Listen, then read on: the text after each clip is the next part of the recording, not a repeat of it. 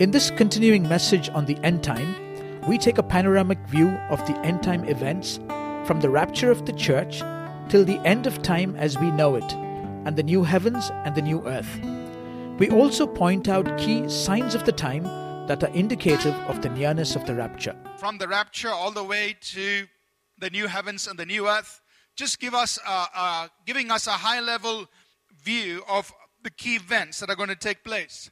And the next half of our time will be, or the second part of our time today, this morning, we will talk about the signs of the times, key things that are happening in our world today and that we are observing, which are indicative of the nearness of the coming of the Lord Jesus Christ.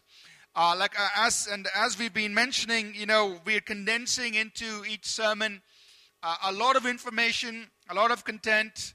There are many scriptures, and we are obviously not able to talk about all of these things in the sermon itself. But the sermon notes that are available on our church website has a lot more detail than what we will be covering in the sermon.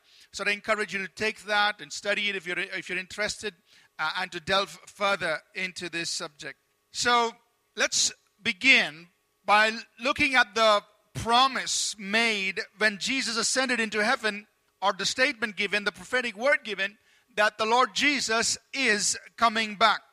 So while we know Jesus is reality on the earth in history, we must also understand that Bible is very clear about the coming or the return of the Lord Jesus Christ. So let's just look at this passage there in Acts chapter 1, verses 6 through 12. If you have your Bibles, you can follow along or just look on the screen. Acts chapter 1, verses 6 through 12.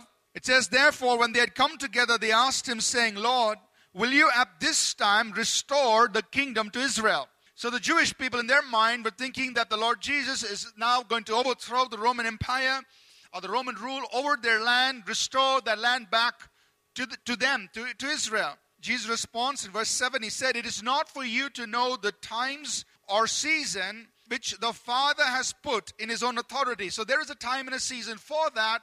Father has that in his control. But, verse 8, "You will receive power when the Holy Spirit has come upon you, and you will be witnesses to me in Jerusalem and Judea, Samaria, and to the end of the earth." So for now, here's what I want you to do. The Holy Spirit's going to come on you, and you are going to be busy bearing witness to the gospel to the ends of the earth. That's what you're supposed to be doing now. Verse 9, "Now when he had spoken these things while they watched, he was taken up, and a cloud received him out of their sight. And while they looked steadfastly toward heaven as he went up, behold, two men stood by them in white apparel, who also said, 'Men of Galilee, why do you stand gazing up into heaven? This same Jesus who was taken up from you into heaven will so come in like manner as you saw him go into heaven.' Then they returned to Jerusalem from the mount called Olivet, which is near Jerusalem, a Sabbath day's journey." So the angel is telling them, this same Jesus,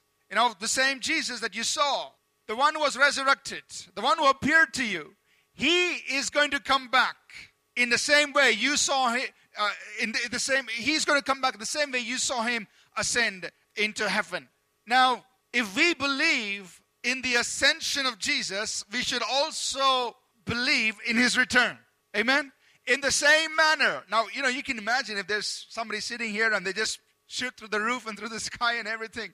It's going to be quite spooky. It's going to shake you. But just as he went up into heaven, he's going to descend. He's going to come to the clouds. And it's the same Jesus. He's going to come back. The angels foretold that. And we find that throughout the rest of the New Testament scripture, some verses we will be reading. The book of Revelation, the 22nd chapter, the very closing, the very last book, as Jesus has completed all his revelation to John, 3 times he repeats to John. He says, "John, behold, I am coming quickly." He says, I want you to know something. He's reiterating it, repeating it. I am coming quickly. I'm coming back. So the Bible is very clear that the Lord Jesus is returning. He is coming back. Now let's just look at an overview of key events that will take place from here on into eternity. And I'm just going to hit upon the main points, and then we'll try to delve a little into each part or each segment of the sequence of events. We are living in what most people call, or dispensationalists call, as the church age, or the age of grace. the dispensationalists would divide our time on earth into different eras or time periods. And this time period that we're living in is called the church age. The very next event that's going to take place is what we call as the rapture of the church. And of course, the word rapture itself is not found in the Bible. It comes from the Latin word which simply means snatch away. And it's an appropriate word, I think, for the great catch, for us being snatched away from the earth. And at that moment, there is going to be the resurrection of every person who believed in Jesus, who's dead. They're going to come back to life, take on glorified bodies in an instant. And we who are alive, who believe in Jesus, the Bible says our bodies will be changed in an instant. Glorified bodies. And we will meet the Lord in the air, and we will be with Him in heaven for a 7-year period.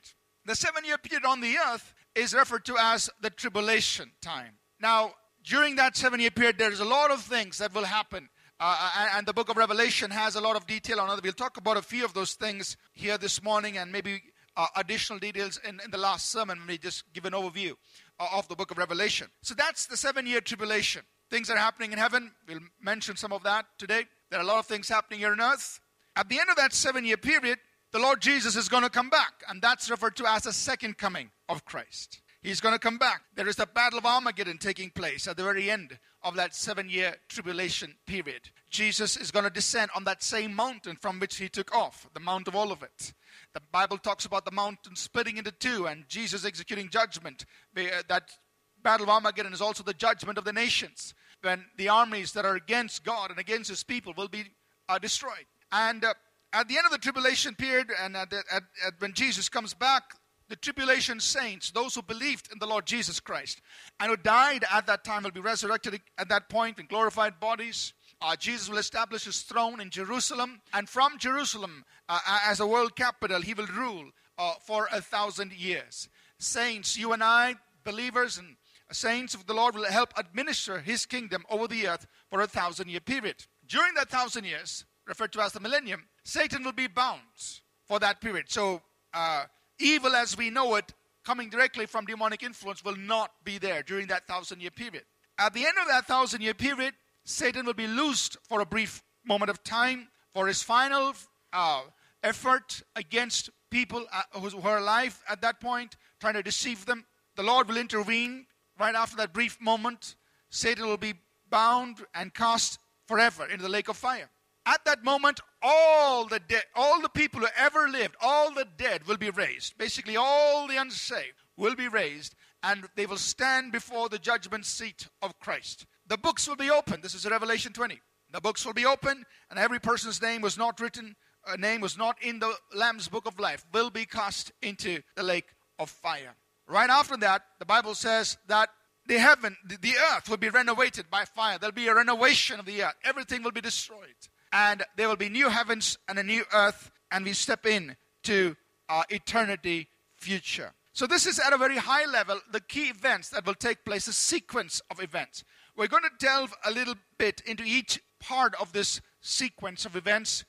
There will be additional details in the notes that are upon the on the website, and there will be some more that we will cover when we go through the book of Revelation. Now, just a little bit about the book of Revelation. The book of Revelation has, in chronological sequence, many things that will happen. As the Lord Jesus began to speak to John, He said, I am going to speak to you about things that have happened, things that are happening, and things that are yet to come. Revelation 1 captures things that have happened. Revelation 2 and 3 captures the church age, things that were happening at that time. Revelation 4 onwards captures things that are to happen. Revelation chapters 4 and 5 capture or reveal to us things that happen in heaven right after the rapture of the church. It shows people worshiping, saints worshiping, the elders worshiping before the throne of God. From chapter 6 onwards through the end, chapter 6 starts off with the beginning of the tribulation, with the arrival of the Antichrist. And that's a sequence that's very interesting to observe and see all the key things happening. Let's just look at the rapture of the church. I want us to read some scripture.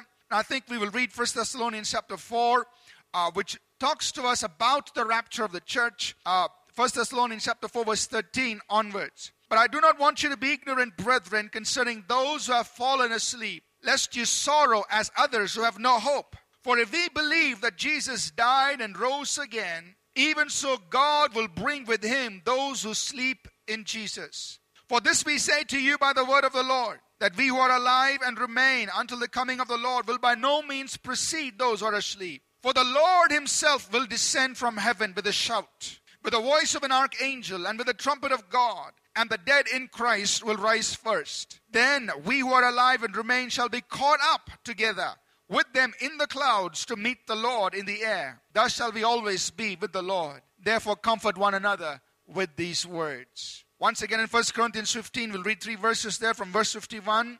Paul writes, he says, behold, I tell you a mystery, we shall not all sleep, but we shall all be changed. In a moment, in the twinkling of an eye, at the last trumpet, for the trumpet will sound, and the dead will be raised incorruptible, and we shall be changed. For this corruptible must put on incorruption, and this mortal must put on immortality. So in that twinkling of an eye, at the sound of the trumpet, the Bible says our bodies will be changed. We'll have glorified bodies. What about these glorified bodies? It'll be bodies just like the body Jesus had after his resurrection. He could pass through the walls, but it still could be felt. He told Thomas, put your hands and touch me. See, you can eat. Jesus ate.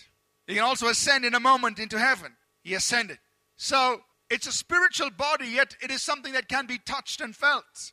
And yet it can pass through walls and so on. And that's the kind of body you and I will have, which our glorified bodies will be like. Now, a lot of things that I'm not going to be addressing in the sermon this morning. One is a big question. How do you say that the rapture of the church will take place before the tribulation? In the sermon notes that I listed, I think, about 6 reasons why we say with great confidence that the rapture of the church takes place before the tribulation. I encourage you to read that. Another question that people would ask is, if the church is taken out of the way, will the Holy Spirit still be at work on the earth during the tribulation? And again, in the sermon notes, I give reasons why the Holy Spirit will be at work on the earth, even after the church is removed out of the way, because there are going to be many people. One reason is because there are going to be many people who will come to faith in Christ during the tribulation. Another reason is because there are 144,000 Jews who are sealed by God. And we understand in New Testament scripture, the seal is the mark of the Holy Spirit. And so are the reasons there as to why the Holy Spirit will still be at work on the earth during the tribulation. And so there is additional information there in the sermon notes, which we'll not be talking about. But the coming of the Lord is like a thief in the night, which means it's going to be unexpected. Amen? So it is incumbent upon each of us to always be in a state of readiness, to live in a life and to be about doing things as was shared earlier, that we live in a state of readiness, be doing the things God has called us to do, so that whenever the Lord comes, we are ready. There might be other questions which are again addressed in the sermon notes. One is about the trumpet of God. What is this last trumpet? If there's a last trumpet, there should be also a trumpet before that. And that's also addressed in the sermon notes in connection with the rapture. And I encourage you to read it. So now the believers are taken up into heaven. We're there for that 7-year period. What indication do we have of things that will take place in heaven? Here are some things that will happen there. We will be with the Lord in glory. Colossians 3:4 tells us that. We will see him as he is. Imagine that. The Bible tells us that we will be like him, living in glorified bodies. We will know God even as we are known. So there's another question that people ask in heaven, will we be able to recognize each other? Now think about this. In Matthew 17 on the Mount of Transfiguration, there was the Lord was transfigured, and he had 2 Old Testament prophets, Moses and Elijah, next to him. Peter, James, and John had never seen these 2 Old Testament prophets, but yet at that moment, they recognized who they were. They had a knowing coming in. They knew who these men were, even though they had never physically seen them. So it's indicative to us of what will happen when we are in our glorified bodies in heaven, where we will know even as we are known. People that you and I have never met, Peter, James, John, Paul, you'll just know who they are. Not because you saw them on the earth, but because you will know even as you are known. That knowing will be given to all of us. And so yes, we will be able to recognize the ones we have seen on earth and even the ones we've never met who are up there in heaven. We'll be welcomed into our mansions in heaven. Jesus spoke about that in John 14. And here's one very important thing. We will stand before the judgment seat of Christ. 1 Corinthians chapter 3, 2 Corinthians chapter 5, Romans 14 talk about this. That all of us believers will be judged in heaven. This judgment is not for salvation, but for our life that we lived and the works we've done here on earth. The Bible tells us there in 1 Corinthians 3 that the works will be tested by fire. Of what sort it is. I mean, what is the kind, the nature, the quality of the work we did? If they are works of wood, hay, and stubble, representing works of the flesh, they will be destroyed. But those of gold, silver, and precious stones, representing what is of divine, that which was born of the Spirit, they will stand the test of fire, and each one will receive a reward for their labor. Amen? So the real question now for you and me as believers is, hey, we must serve the Lord, and we must do the things the Lord wants us to do. Amen? Because we are going to stand before the Lord to give an account of the things we've done here on earth for the sake of His kingdom. We will engage in worship as redeemed kings and priests. Revelation 5 and 6 capture that. We will be joined in worship by tribulation martyrs. So during that 7-year period, there will be many, many people who will be dying for their faith in Christ. Because they will come to faith after all these things happen. But yet, they will be under great persecution. They will lose their lives. And they will be up in heaven. Revelation 7 captures a lot of that. And there are other passages in the book of Revelation that talk about these martyrs who are coming and worshiping the Lord in His presence. And finally, we will be part of the marriage supper of the Lamb. The Bible talks about different crowns that believers will receive. It talks about a crown of righteousness, an imperishable crown, a crown of life, and a crown of glory. Different crowns that will be given out to believers. The 24 elders that we see in Revelation chapter 4 and 5 are redeemed believers. They sit around the throne with crowns that they have received for their labor. And they cast their crowns in worship before their Lord. Now, we don't know who those 24 elders are, but they are redeemed saints, people like you and me who've been redeemed by the blood of Christ, and they have been given the special privilege of sitting on the right and the left on those thrones around. Now, remember, Peter and James and John, the mother wanted to reserve 2 seats for her sons. We don't know if they'll make it. They might, but I don't know. But that's up to the Lord to decide on whom He's going to have seated on the throne. But those elders, those 24 elders that we see in chapters 4 and 5 are part of this people who received their rewards and been given this privilege to sit around the throne of the Lamb of God. So here on earth, let's talk about what's going to happen here on earth during that 7-year period, the 7-year tribulation. The Bible also calls the 7-year tribulation as Daniel's 70th week. The reason is because if you remember some of the scripture we've been looking at in Daniel chapter 9 verses 24 to 27, the angel speaks to Daniel and says, 70 weeks have been appointed for your people. And then the angel explains to Daniel saying 69 weeks from the time of the issuing of the decree of Cyrus to rebuild the temple until the crucifying or the crucifixion of the Messiah. That's 483 years. So that 62 weeks, each week representing 7 years, that 62 weeks period of 483 years was fulfilled exactly as written in Daniel. So this 1 week was still left unfulfilled. And right from the crucifixion of the Messiah on to the beginning of the tribulation is the church age. And so there is a hold on the 70 weeks. 1 week is still waiting to be fulfilled. That's the church age, from the crucifixion, resurrection of Jesus till the beginning of the tribulation. The church is taken out of the way, and now the clock starts ticking on Daniel's 70th week, that last 7-year period. Are you with me? So that's why the tribulation period is also referred to as Daniel's 70th week. And here are some of the key things that we see happening in the 7 weeks. Over the 7-year period, we see the book of Revelation revealing to us God having 3 sets of 7 judgments. There are the 7 seals, the 7 trumpets, and the 7 bowls. And as each one is unveiled, as each seal is opened, as each trumpet is blown, as each bowl is poured out, each represents some sort of a judgment that is released on the earth. In some cases, it may not be a judgment, but it's an event that is actually happening up in heaven. So this takes place over the course of these 7 years. The 7 seals, the 7 trumpets, and the 7 bowls. At the very beginning of this tribulation, the Bible talks about the rising of the beast, really the Antichrist. He's a world ruler. So when you read the book of Revelation and when you read the word beast, don't think about some, dinosaur.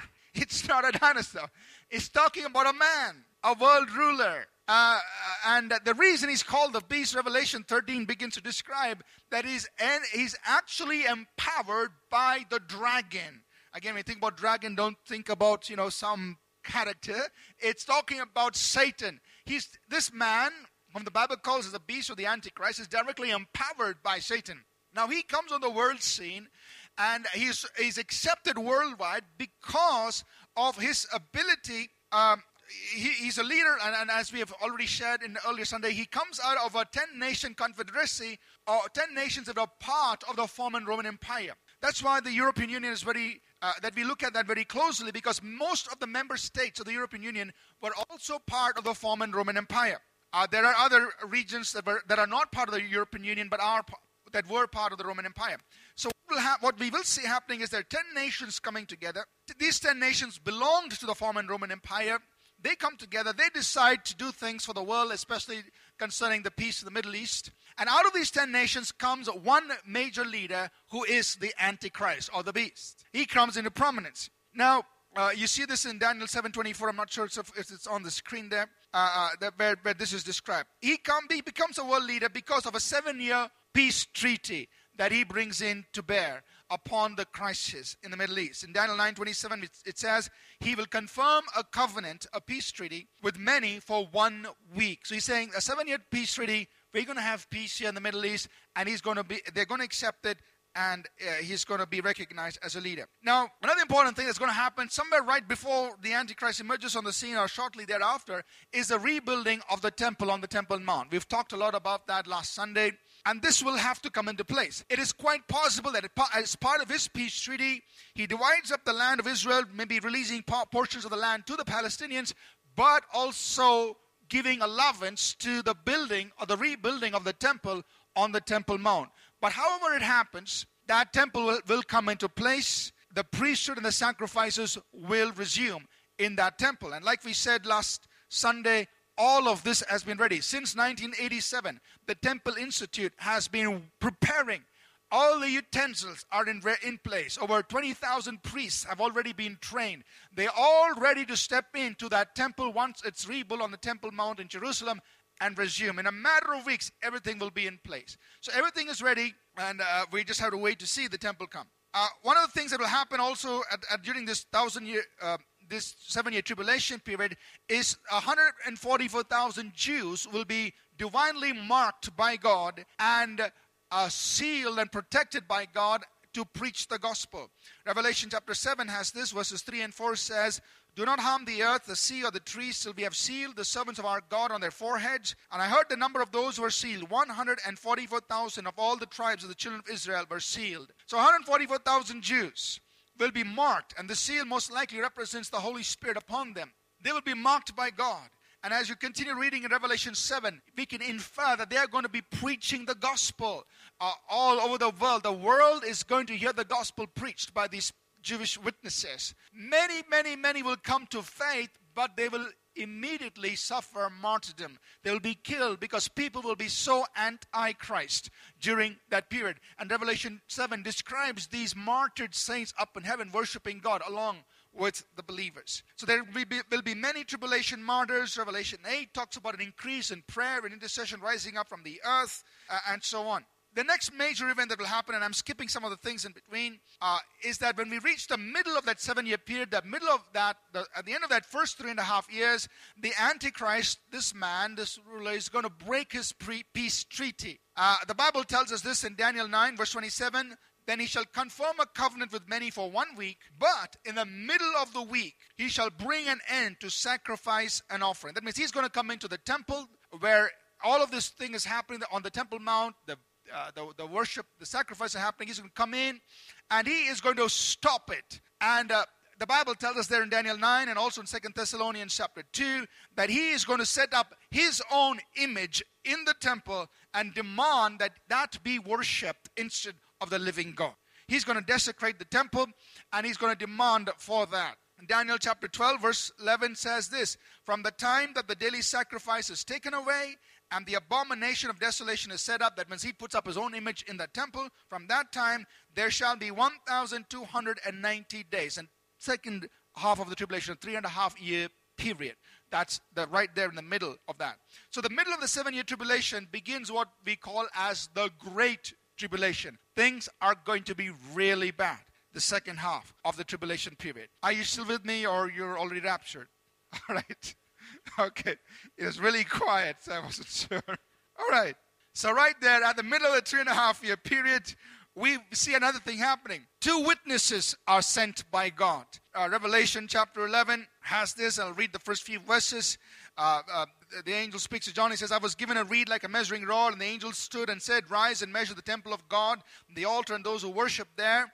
But leave out the court which is outside the temple, and do not measure it, for it has been given to the Gentiles, and they will tread the holy city underfoot for 42 months. So the 3.5 years, the Gentiles are now going to come into Jerusalem.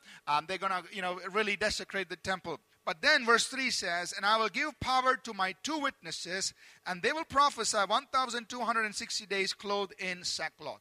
And it describes their ministry. So there will be 2 witnesses, 2 prophets. One of them we know is Elijah, because Malachi chapter 4 verses 5 and 6 very clearly says, I will send you Elijah the prophet before the coming of the great and dreadful day of the Lord, and he will turn the hearts of the fathers to the children and the hearts of the children to the fathers, lest I come and strike the earth with a curse. So we know one of them will be Elijah. The other prophet, people think it could be Moses or it could be Enoch. We're not 100% sure, but there will be 2 of these prophets who will be in the earth during that time, preaching the gospel, proclaiming Jesus, doing great signs and wonders. Now, the Bible, Revelation 11 gives us a lot of detail on what will happen towards the end of that 3.5 period. They will be killed. The whole world will see their bodies lying on the streets of Jerusalem for 3 days. They'll be dead, and they will see it, all of which is very possible today with television and so on. And then when the whole world is watching, the whole world is rejoicing that these 2 prophets have been killed, before everybody's eyes, their bodies will be raised up and they will ascend into heaven. That's going to be quite a shock. That's there in Revelation chapter 11. There are other things the Bible talks about. It talks about in Revelation 12 the woman and the man-child, and Babylon, and the fall of Babylon, and the mystery Babylon, and so on, which I'm not addressing. But about this time, let's talk a little bit about the rule of the Antichrist. What's he going to do? So the middle of the 3.5-year period, he breaks his peace treaty. He sets himself up as an image to be worshipped. Along with the Antichrist is what the Bible talks about as the false prophet, or the second beast, and the dragon. The second beast, again, it's not some creature, but it's another man who arises up. He is a false prophet, meaning he's a religious leader. So he arises up and he joins hands with the Antichrist. And through a world religious system, he gets people to embrace whatever the Antichrist wants to be done, and gets them to worship the image of the beast. So there is the beast, which is the Antichrist. There is the second beast, or the false prophet, a world religious leader who gets people to embrace the Antichrist. Both of them are energized by the dragon, meaning Satan. They are empowered by Satan. So in order to extend his rule or his control over the whole world, the Bible tells us very clearly in Revelation 13 that the Antichrist, this world ruler, is going to do 2 things. He's going to try to bring in one world currency, and he's going to bring in a universal identification system. Revelation 13:16-18 says this: He causes all, both small and great, rich and poor, free and slave, to receive a mark on their right hand or on their foreheads. It's some sort of an identification system, so that no one can buy or sell, no one can transact. The currency is being controlled now, except one who has a mark or the name of the beast or the number of his name. Here is wisdom. Let him who has understanding calculate the number of the beast, for it is the number of a man. His number is 666. So one of the ways that this world ruler is going to extend control is through both a one world currency system and a universal identification system. So the Bible has several other things that talk about events that take place. But when you come to the end of that 7-year period, one of the precursors that lead up to the Battle of Armageddon is what we call as the Battle of Gog and Magog. This is Russia.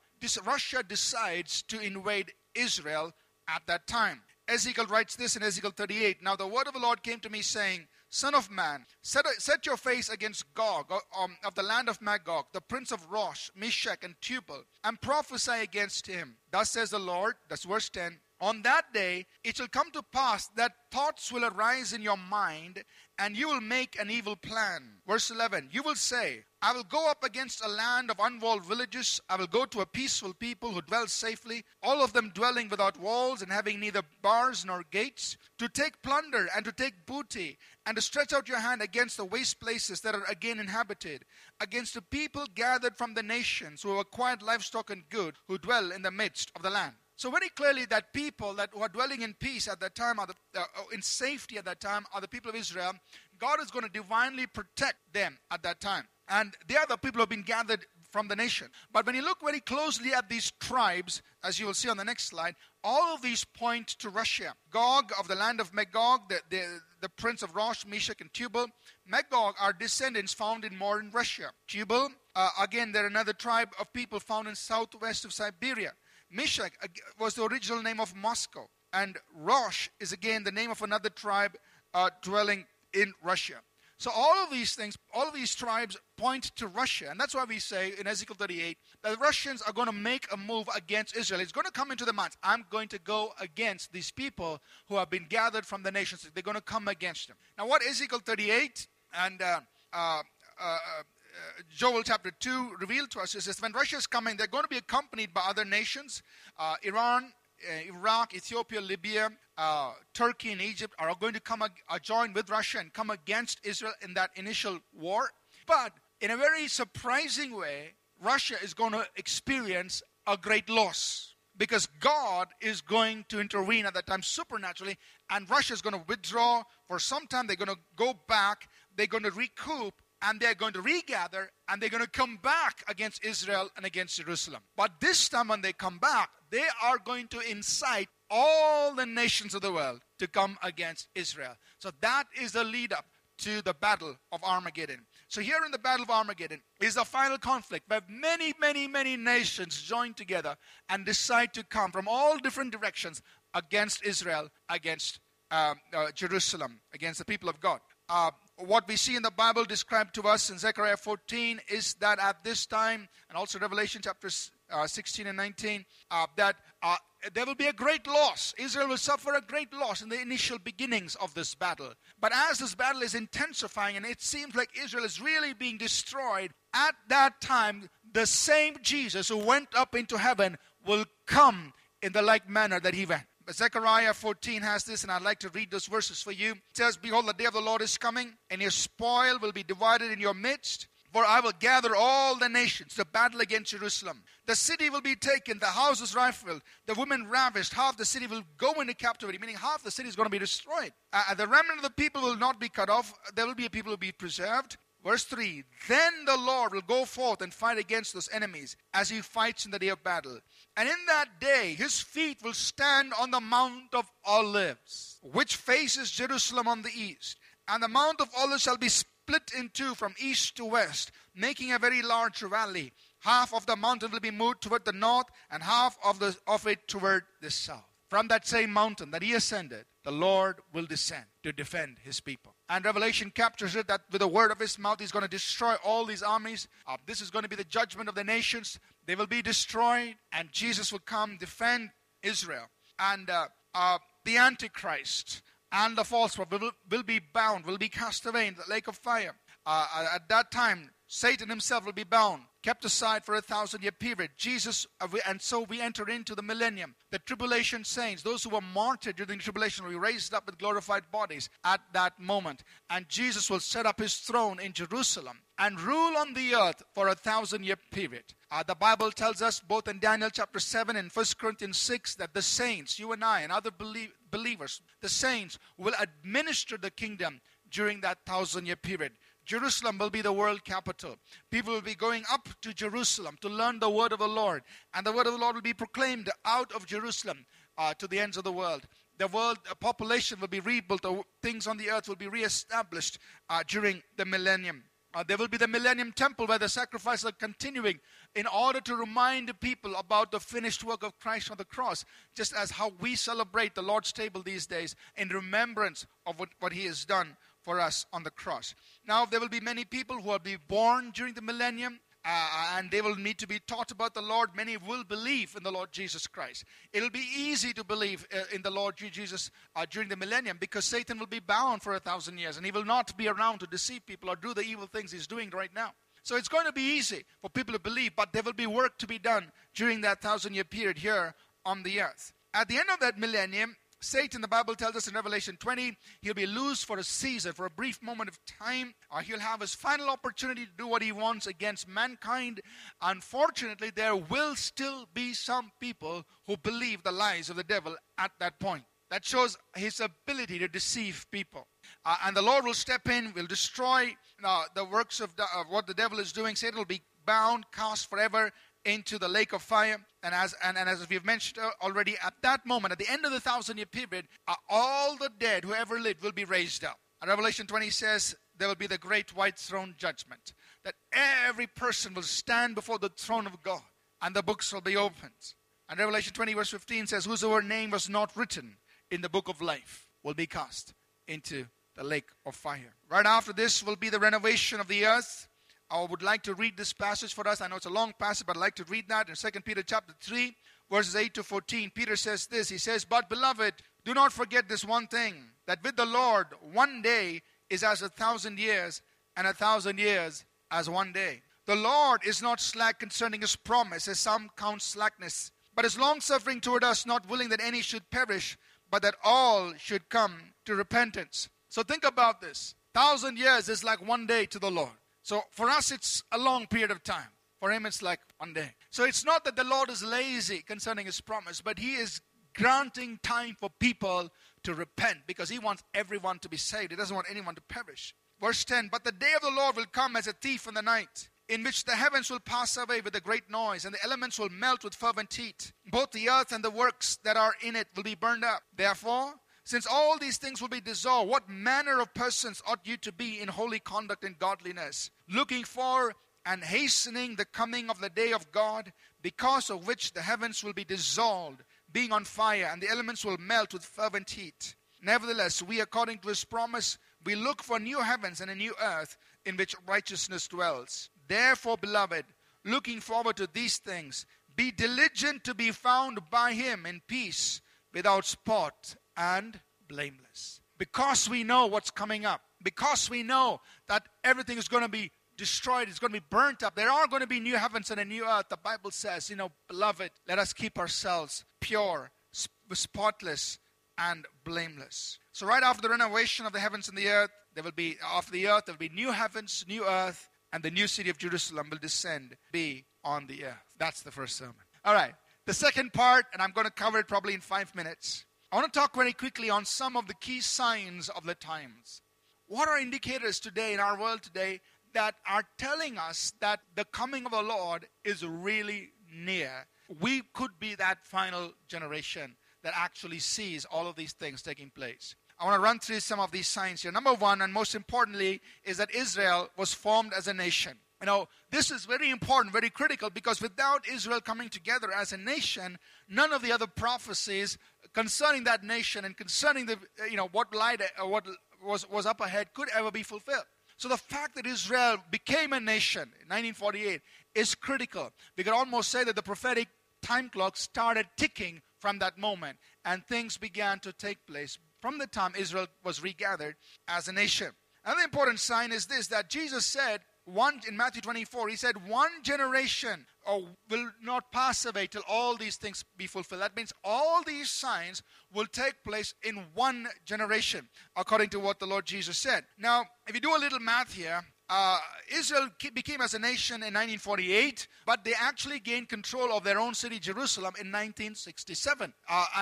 And so we look at that as another very important point in time, 1967, that year, because that was the year Jerusalem came back under the control of the Jews.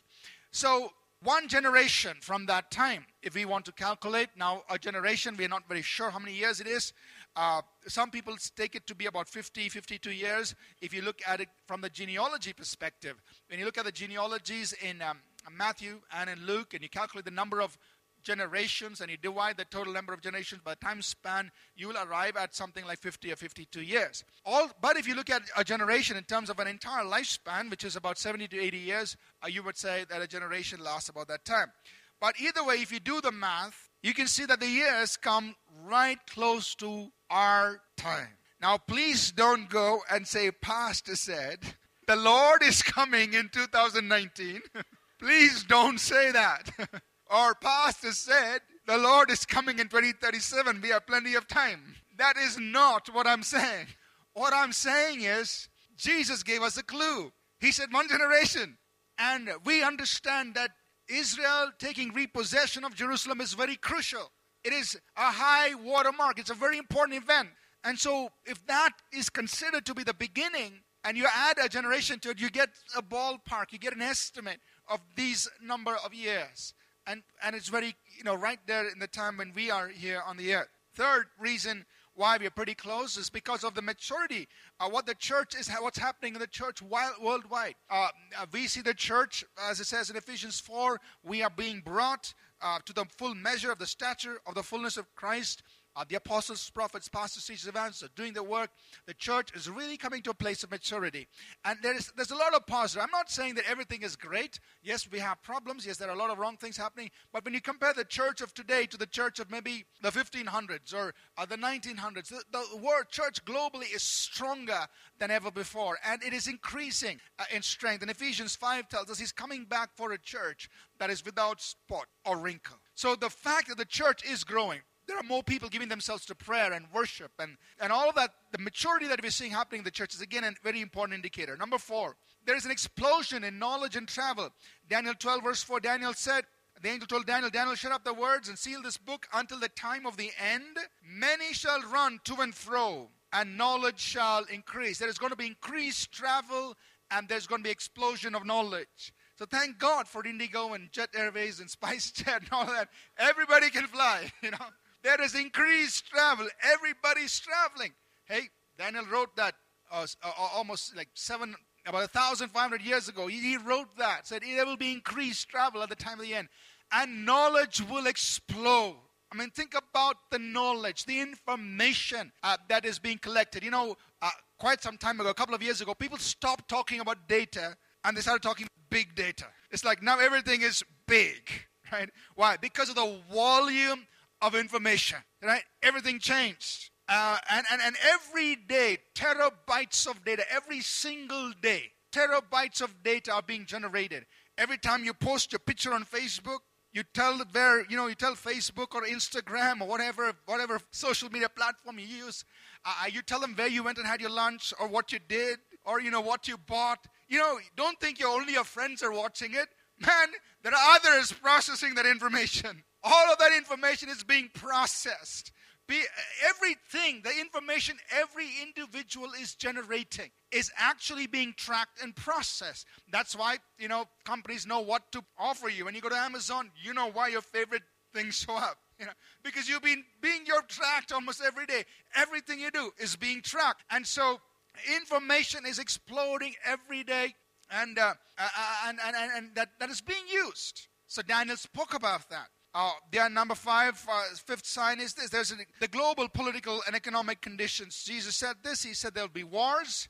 There'll be commotions. Don't be terrified. Nations will go against nation, kingdoms against kingdoms. We're seeing all of that happening in increased measure, frequency and intensity. There'll be fear, hate, and terror. Luke 21, 25, 26. You said, and on the earth, distress of nations, with perplexity, men's heart failing them for fear. The incidents that have been happening over the last several weeks and even over the last weekend. Things that all cause perplexity. Leaders are confused. They don't know how do we do this? How do we control these things? And men's hearts are being gripped with fear. Just even to go out on the streets by yourself or engage in something, you don't know what's going to happen. It can happen any part of the world. The weather conditions. Jesus said in Luke 21:11, there will be great earthquakes in various places. If you look at the earthquake trends there, and this is from the United States Geological Survey, from 1973 on to about 2013, you see an increased number of earthquakes. And if you look at the number of earthquakes in magnitude of 6 and above on the Richter scale, again, you see a trend that's going up. Yes, we've maybe had a little drop towards the last 13 or so, but the trend is an upward trend, an increased number in intensity and frequency. You look at the number of plagues, and this one is from the Royal Society Interface. Jesus said in Luke 21:11, there will be great pestilences. Look at the number of plagues there, and you see just in 2000, can go to the next slide, in plagues and epidemics, you will see the number of infectious outbreaks is on the rise. 2010, it's way up to 3,000 infectious outbreaks. It's steadily increasing. Number 9, the moral condition of man. Jesus said, lawlessness will abound and the love of many will grow cold. You look at the increase of sin and godliness. Things that 10 years ago people considered taboo is now being accepted and legislated by governments. And they're supporting these things. Lawlessness is on the increase everywhere. Number 10, the deception and global spiritualism, false spirituality. Jesus said this in Matthew 24. He said, take heed, no one deceive you. Many will come, saying, I am Christ, and deceive many. They will come as people who are anointed, who have an answer to the world's problems, or the answers to things that people are looking for. And many will be deceived by false spirituality, and that's on the increase. Number 11, the gospel is being proclaimed to all the nations like never before. Through television and through all kinds of means, we see this. And Jesus said the gospel will be preached to all the world as a witness to all nations, and then the end will come. There's, of course, accompanied with that increased persecution on the rise against believers. A couple of other things concerning Jerusalem, which we've already been talking about, that Israel and Jerusalem becomes the epicenter of conflict, becomes the focus. The EU, the UN, the UK, and the US are focusing, trying to resolve that crisis there in the Middle East. The Temple Mount, which we spoke about last Sunday, again, everything is ready. Things to rebuild is another sign. Some of the possibilities that exist today, the possibility of a 10-nation confederacy, as I mentioned at the very beginning, it's so possible for these 10 nations to come together and decide to do something. The possibility of a new world order, the fact that nations and leaders are perplexed and they are looking, they're ready to accept somebody who's going to come forward and promise solutions to the challenges the world is facing. The possibility of a one world currency and the universal ID. Again, that is so possible because of the technology that we have. We are so connected. And I'm not saying that the identification system of every nation is part of this. What I'm just saying is that a universal ID, a universal currency is possible in our day and time given the technology and the capabilities that we have. So all of these things are indicative that we are down to the wire. It's 11:59. The question is, are you ready? Are you and I living lives that are always in readiness for the coming of the Lord Jesus Christ? If there's anyone here this morning and, maybe you're not ready spiritually. You don't know Jesus as your Lord and Savior. You're not sure if your sins are forgiven. You're not sure that if the Lord would come now, that you would be caught up to meet Him in the air. And I want to let you know, this morning is your time to get ready. Don't postpone it. For any reason you're not sure that you're going to be taken up. You don't want to be left behind and go through the tribulation. But if you're not sure you're going to be taken up in the rapture, that you are a believer washed in the blood of Jesus Christ, that your life is securely in Christ, if you're not sure, now is the time. This is the moment to get ready. For rest of us as believers, we've got to live a life that's always in a state of readiness and do our part to win as many people to the Lord as we possibly can. Amen? Let's stand up to our feet, please. We'll close in a few moments. I know we're well over our regular closing time, but in a few moments we'll just pray and close. So let's take a moment to pray here, please. If there are people here this morning and you feel in your heart that, look, I need to give my life to Jesus Christ. I need to be ready. I cannot continue living the way I'm living, not sure of where I am in my faith. This morning, I want to lead you in a simple prayer to help you put your life in the hands of Jesus, to ask Him to be your Savior, because every one of us needs a Savior. If you've never done this before, or if you feel you need to do it again, then I want you to just pray this with me, please. Lord Jesus, this morning, I put my life in your hands. I ask you to come into my life. Forgive my sins. I make me a child of God. Help me to live a life that will do your will, fulfill your purpose, and that will be ready for your coming. And I ask this, Lord, in Jesus' name. Amen. Does anyone here, you prayed this prayer with me for the very first time, and If you've done this, if you don't mind, just raise your hand up. We want to see how many prayed this prayer here this morning. You prayed this with me for the very first time. Just raise your hands.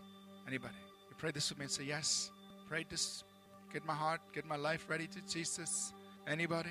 Can I see your hands? Our ushers are waiting to give you a bag that will help you. Okay, I don't see any hand here. But if you did pray this prayer with me this morning, and you got yourself right with Jesus, on the way out, you'll find our ushers there with their red bag, and they'll have a little decision card with them. Just tell them, I prayed that prayer. And you can take that back that they will give you that has some resources to help you grow in your faith in Jesus. And just take a moment to write your name and your contact number, and we will get in touch with you and help you grow in this decision that you made this morning. The rest of us, could we just close our eyes for a moment, please? And would you say, Lord, this life I have here on earth, I want it to count for your kingdom. I want to live ready for the coming of the Son of God. And I want to serve Him. Just right where you are, in whatever you're doing, whatever vocation, whatever you have, serve the Lord. In your sphere of influence, you begin to impact lives, make a difference.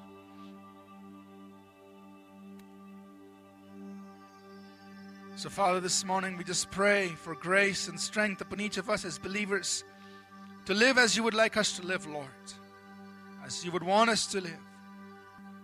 And I also pray, Father, that each of us, Lord, will live lives that will count for your kingdom.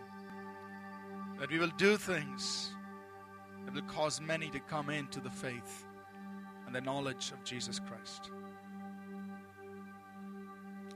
Put in us a sense of urgency. Put in us a sense of passion, of fire,